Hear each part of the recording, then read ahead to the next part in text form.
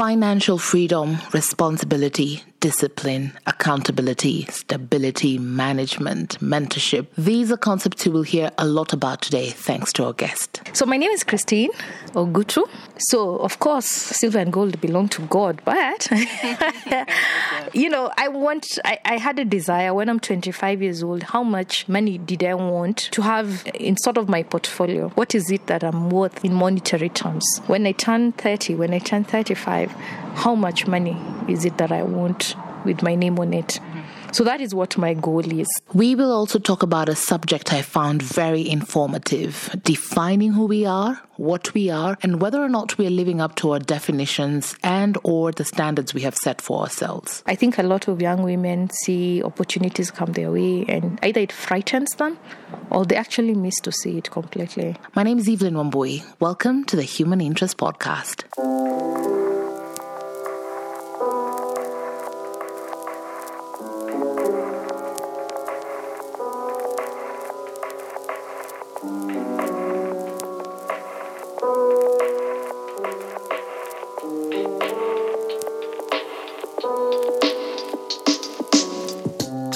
For the past few weeks, we've been sitting down with Christine, mainly over lunch, and every session has been flooded with financial advice.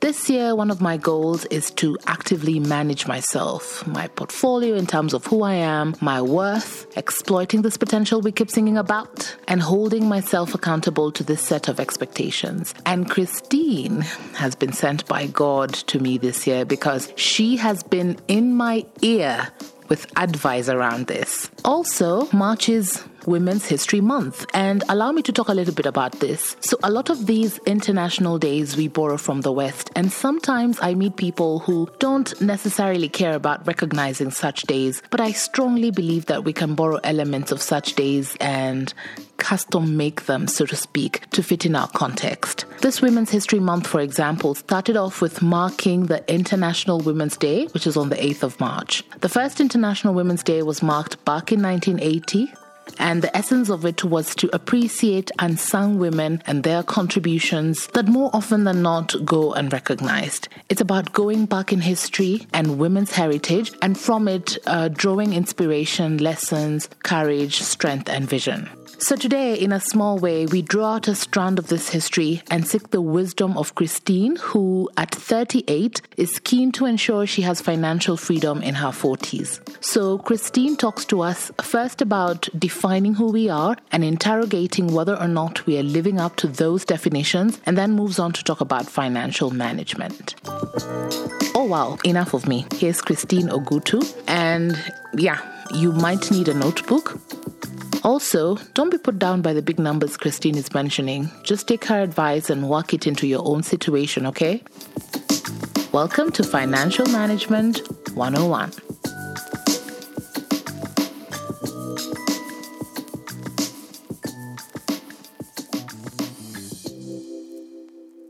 Well, I'm a daughter of an accountant.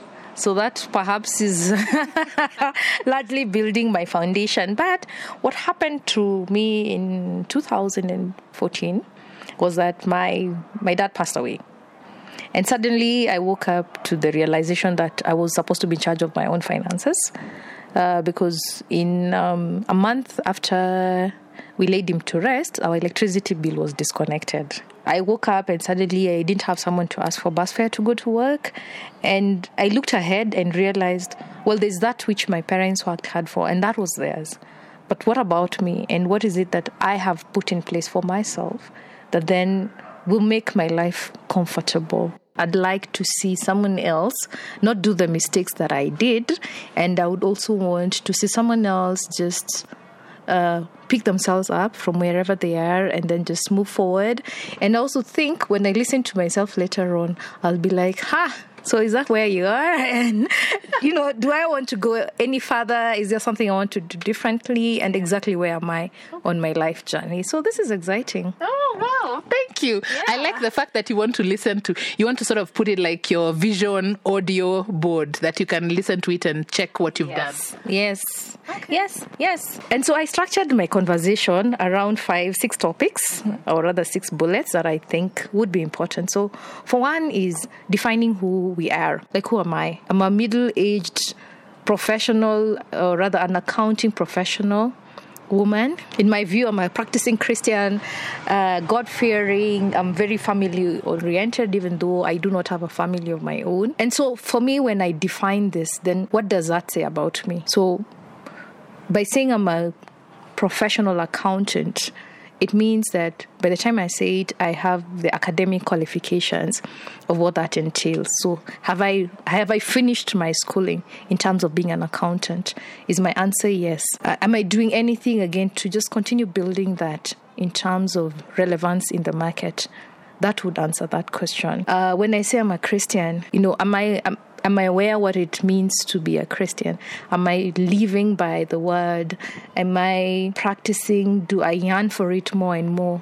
If my answer is yes, then I'm confident in defining who I am. So I think it's extremely important. When I say I'm a family person, do I have commitment for my family? Who am I in terms of being my mother's child? Does my mother sleep at night knowing the person she brought into this world is not self-destructive or bringing agony to the family? Am I standing with my family in times of need and want? Am I pushing forward the agenda that my parents had for us as their children? So when my answer is yes, well, then I kind of know who I am.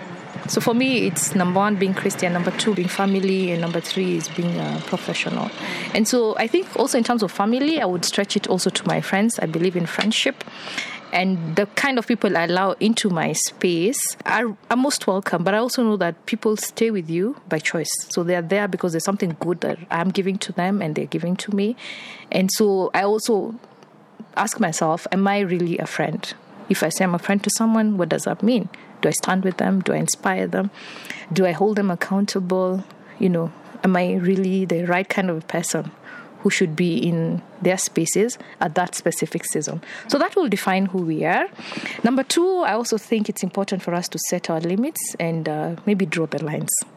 So, of course, here I'm thinking about peer pressure. I'm thinking about getting a work-life balance. I'm thinking about, holding myself accountable. What is my limit? Can I work for 15 hours in a day? Can I only work for 12 hours in a day? What is the quality of what I bring out in those 12 hours or so? When I draw my lines, when I say I want to be home every single evening by like 10 p.m. or I want to be in bed at 10 p.m. What does that really involve? Can I really strike that balance? Where am I when I leave the office? What is it that I do with my spare time, or what we used to call leisure time, because I'm not sure it exists anymore. But what is that limit that I've drawn for myself? What is my no-go line?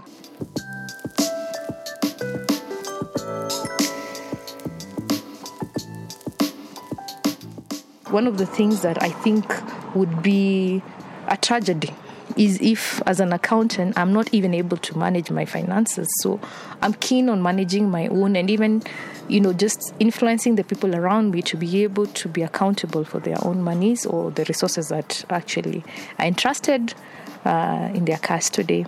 So in terms of financial management, and this, of course, I want to just emphasize a little bit, is for us as professional women, we should be able to define our goals, break it down into achievable objectives. So within the first 5 years of this plan, so I have a 10-year plan. So within the first 5 years plan, what is it that I'm going to put in place to ensure that I get this? So, of course, my year 1 would then be about planning. It would be about developing my disciplines that I would need to adhere to. It would be, bringing in structures that will hold me accountable and also just help me to plow in to, possible sources of investments that can help me then grow my financial dreams. So that would mean perhaps getting into investment actions like buying land or property. I don't know, we've talked about this separately, about, getting rental incomes in place, I count my employment opportunity currently as one of the vehicles for me just to get to where I want to. So perhaps when I turn 40, then I don't have to work. I can use the resources that I've already acquired to still work towards my ambition. The third thing in terms of financial management that I think would be crucial is our ability to measure our successes and also monitor our performances. So once you know what your objective is, and this must be something which is achievable, how are you able to measure it? If I acquire a house and I know the value of the house, I should be able to tell in the next 5 or so years what will be the monetary value of this house. If I purchase a piece of land and my idea is to speculate, then I should be able to measure in the next 5 or so years, what's the worth of this. So then it speaks into my ambition. I should be able to monitor. So here again, when I'm monitoring my performance, it's against my objective, it's against my overall goal. But I'm also saying, as I walk towards my baby steps to get to the big step, can I actually see this is where I was and this is where I'm going? It helps to hold yourself accountable. You don't kill yourself at it. Don't kill yourself when you don't achieve what you want to. But you need to be able to tell yourself when you're doing bad and when you're doing good. So for this, then, it brings in a very important factor of your support system. And one of the ones that has personally worked for me is having a mentor in place. Someone who is actually going to hold me accountable for what me planned for me and not what they think they want for me. So that, I think that's really a crucial thing that many of us do not take seriously. Or you get yourself into a mentorship relationship and then you suddenly live the life of someone else and not what you wanted to live in. So your mentor should be able to help you focus on your goal. If it is not clearly defined, they should be able to refine it better for you. If it's not broken down into achievable objectives, they should be able to point you to the right direction. Even as we do all this, we shouldn't forget to have fun and live. Live like you're going to be there for the next 1,000 days or, 10,000 years, but also live like you're going to die the next minute. What that also means is you need to have structures into place that then speak into your absence and also into your presence. Okay, so get your papers right, do your filings if you need to, put your documents in a good place that you can easily retrieve if you need to. So just be careful, but again, be carefree in a strange way. I know. Yes, trying to get the balance. Yeah. But a lot of people, and especially in our own cultural context, people don't like to speak about their absence. And especially when it comes to planning for your future. You don't want to plan for a future which you're absent in. Yeah. How do we get that balance of knowing that it's actually the best thing to do? Well, if you answer the first question of defining who you are, you will not have so much trouble with this last part, of knowing that you will not be there forever. Yeah, and maybe one of the things that I hope I will be brought back into this forum so that I can speak again is knowing how to think about future generations in what you do today as opposed to just managing yourself for yourself. Okay, especially if you have family, if you have children, if you have people you mentor or your guardian to, then you need to know that that vision you have for yourself can actually spread to the people around you. So if you're a parent, you just don't invest for yourself. Your financial management skills and the assets you acquire can actually get into another generation over and beyond you. Okay? So once you know this is in place, you do things today that benefit you, but also will benefit someone else. So you kind of define your structures. So I have this theory, which was inspired by one of my neighbors, where at some point in your life, you don't have to work for the money that then meets your needs. Your money works for you, and you're able to just grow. So whatever you work for grows what you have already in place.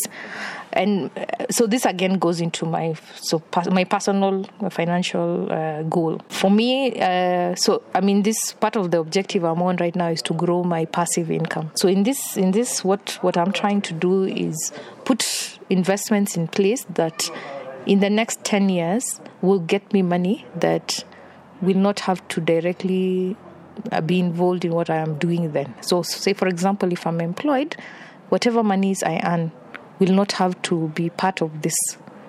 My passive income will just be coming in. My investment income perhaps will be for something different. So that, God forbid, if I cannot work for whatever reason, maybe even if I get the choice just to be a stay-home mom or something like that, I'm guaranteed every month, without much effort, I'll get income. So I did some calculations, and I kind of think I know a certain amount of money I want to get every month without me going to labor for anyone or for myself. So what is it that I can do now that can take me there? Evelyn is laughing. So let me give you an example. If I put my money in the Sacco today, and I build a portfolio of, say, 1 million, and I think that the Sacco will give me a 10% return every year, the 100,000 that I will get from the 1 million is my passive income. Okay? Because I will not be there every month working towards this 1 million. I've already achieved it. So if I'm working towards my passive income, what I'm saying is I'm working towards building this 1 million so that I'll get the 100,000. If you want 5,000 every year, that comes into your account without you working for it. It means you need to, with a return of 10%, you need to have something invested for 50,000 that will earn you that return. Okay, so what can you then do? I think your question is, where can you get this 50,000? Okay, how can you go about building the 50,000? So one way you can do it is if you calculate and you think you can get cheaper, like a loan, for example, if you can get cheap financing or a soft loan, that's what some people call it, and you put it into something that will get you this return, and then you pay back, you can approach that. So say, for example, you get a soft loan from someone at 5%, and you think you will make 10% out of this. So you take the loan, you put in your investment, it earns you the 10%, you owe someone 5%, so you pay back the interest, and you continue growing with your money. Because remember, in the passive income, you're putting in that money once, or just twice, or 3 times, or what is it that you're building. So you can source your capital for your passive income. Okay, so you can if you get soft loans or cheap financing, explore that. In fact, that is an opportunity. Jump at it. Okay, you can save. Now, this is a big word, but you can save. You can say deliberately, for every 1,000 bob I get, I'm gonna take, I don't know, half or a quarter of it towards this. So say, and you have to set timelines. So say, for example, you say in 6 months I want to have my 50,000. How will I get there? I have to save 10,000 every month, or 5,000, for 10 months. Yeah. But you need to sacrifice, and you need to get that money in place. I kind of know what my income sources are. Okay, so I have my employment income and I have my investment income. So I have already defined where does my money come from. Okay, and even this money, I kind of have control of how much I'm getting in.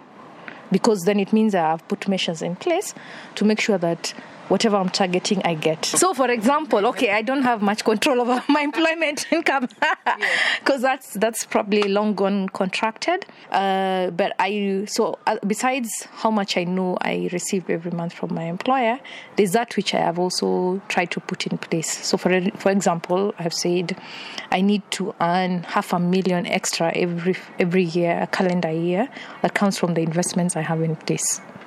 Okay, so if it is investing, or rather saving my money in a Sacco and expecting interest from deposits and dividends from the shares, I kind of know how much I get from those, which speaks into how much do I want to get within my 10-year big plan. Okay, so that means that perhaps every month from my employment income, there's money that I put into my Sacco with expectations that it's growing towards my ambition.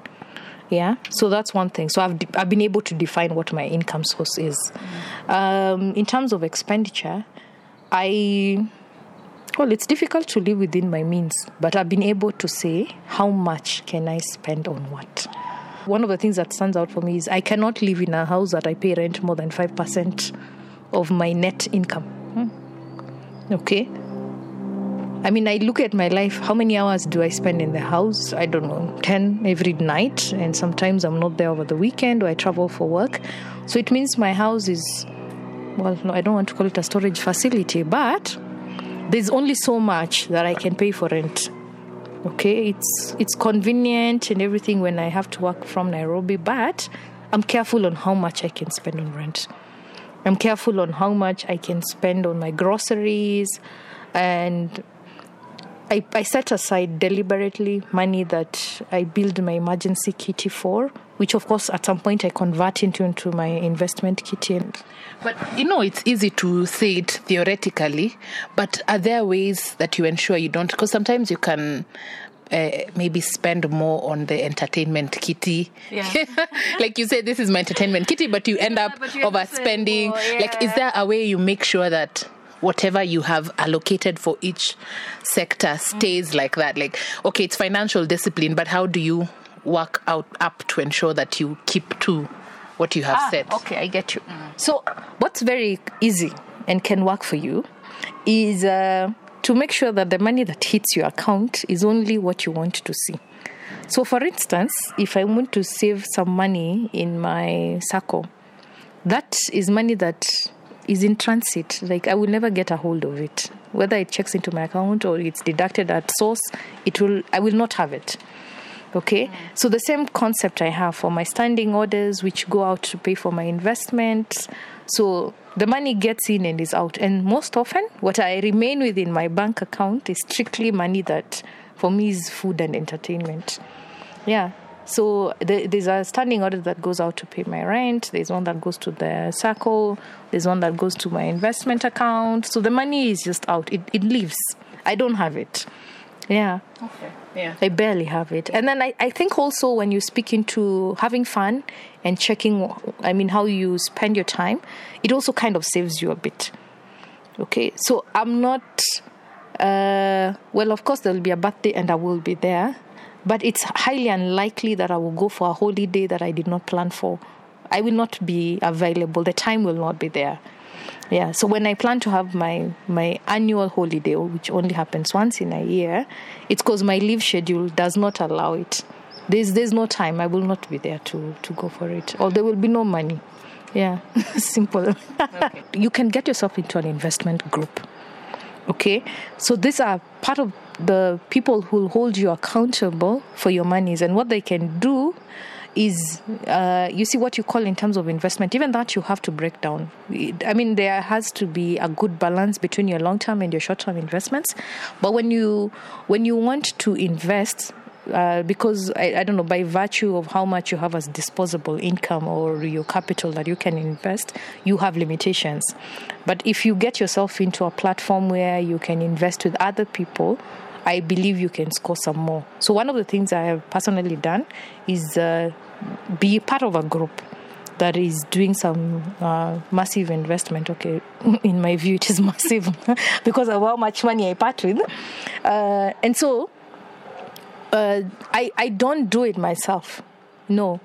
I get into like-minded grouping that then I only make my contribution as a professional and also as an investor. Did you actively seek these groups? Because now these days, you may have this vision, but you do not know who else has. You don't know where to look. Where did you look? Well, I think I'm very lucky. Mine, I didn't look so hard because I started it right back from campus. Yeah, so I have a bunch of 6 very amazing, spectacular friends who are all accountants as well. So we got into this investment group quite some years back. And what has happened with us over time is we've become very seasoned.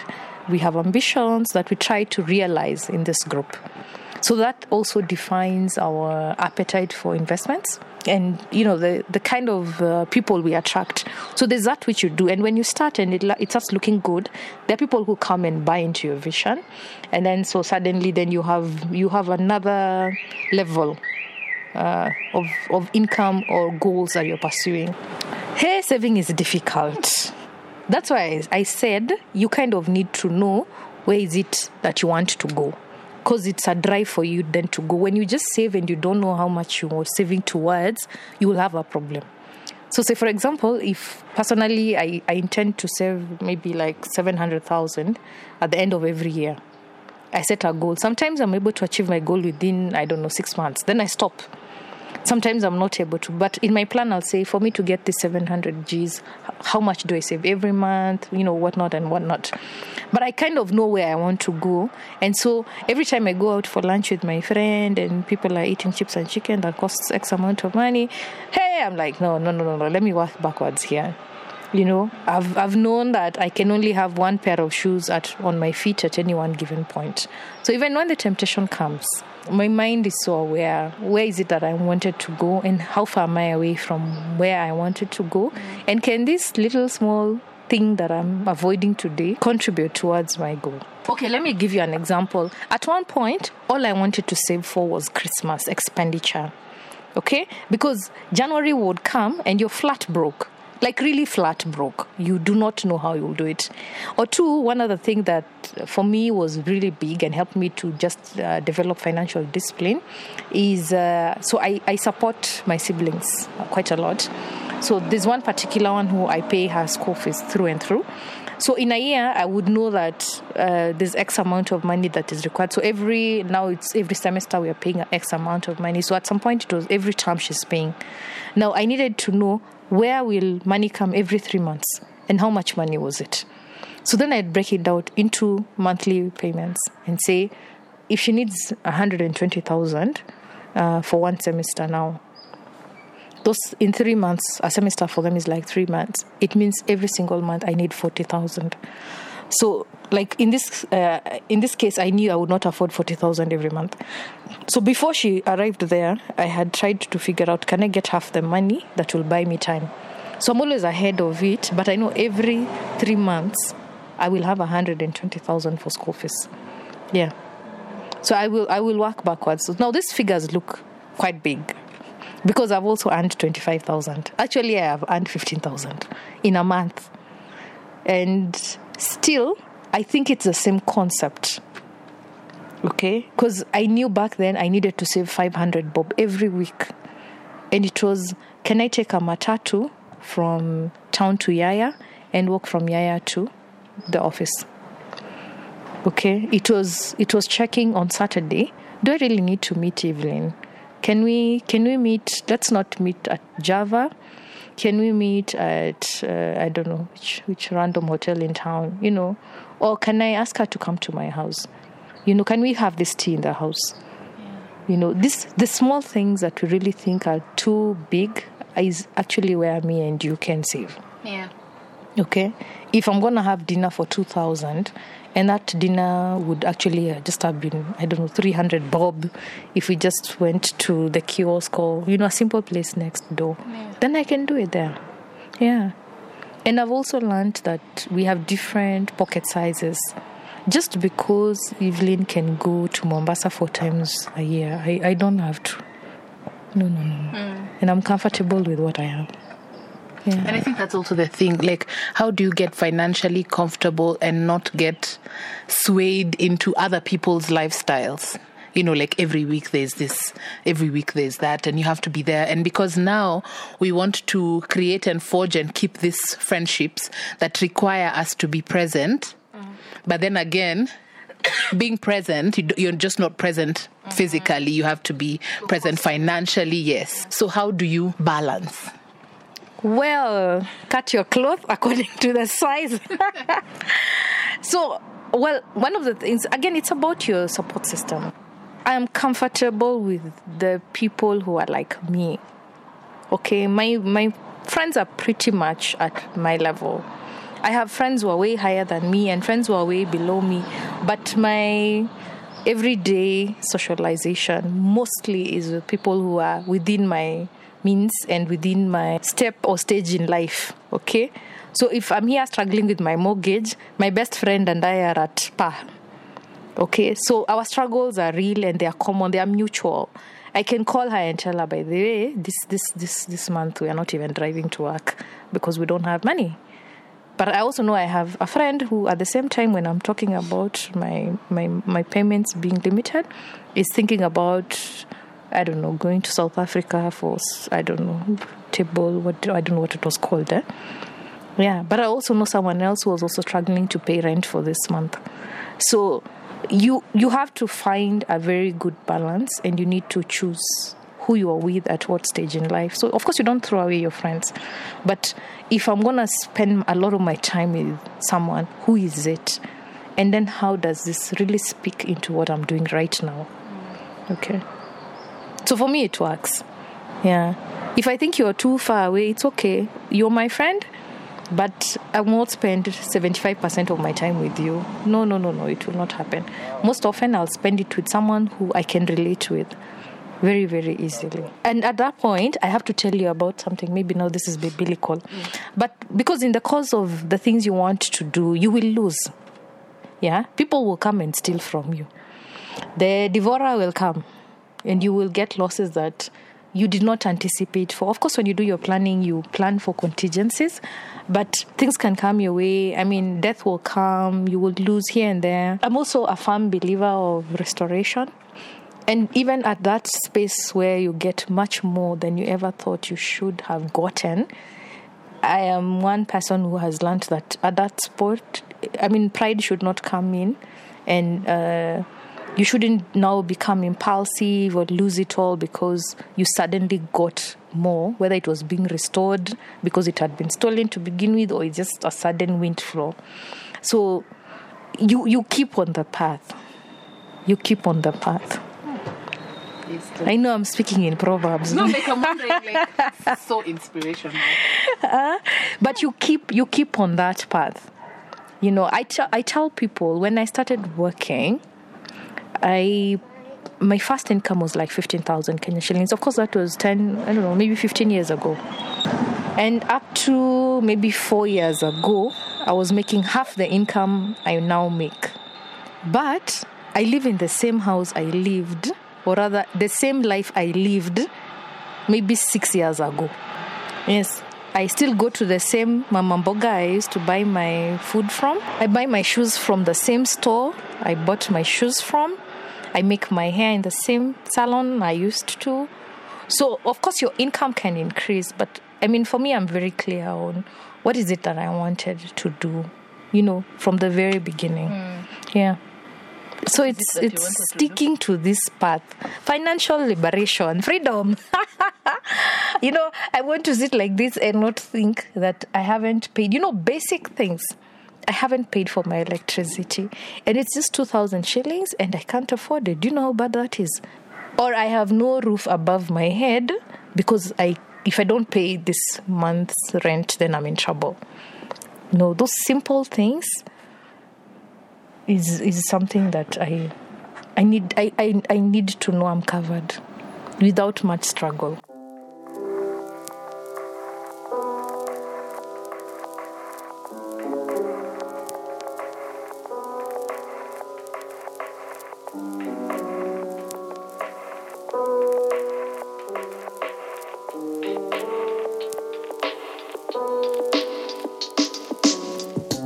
My 2 takeaway lessons from the sit down with Christine was 1, to plan for both your presence and your absence, and to also strive to be both careful and carefree. Let me know what were your big takeaways. You can leave me a comment on the podcast or on my socials, Instagram at the Human Interest Podcast, my Facebook and Twitter pages, both Evelyn Wambui. Thanks, Christine, for these nuggets of wisdom. So we'll be having a lot of these conversations this month, seeking empowerment, challenging ourselves, and learning from those who have been in the path before us. And because the 8th of March is International Women's Day, we will have a bonus episode packed with more wisdom nuggets. So please subscribe so you're notified when I put up the new episode. And finally, I leave you with a challenge this month, because I know we all, in our own spheres, are surrounded by women, whether as our sisters, our daughters, mothers, colleagues at work, fellow students in school, in whichever sphere. I challenge us to celebrate these women this month, their strengths, and let's tell them about the successful women who are before them. Let institutions, churches, and other centers of gather focus on observing leaders who struggled for our freedom and equality. Happy Women's History Month, everyone.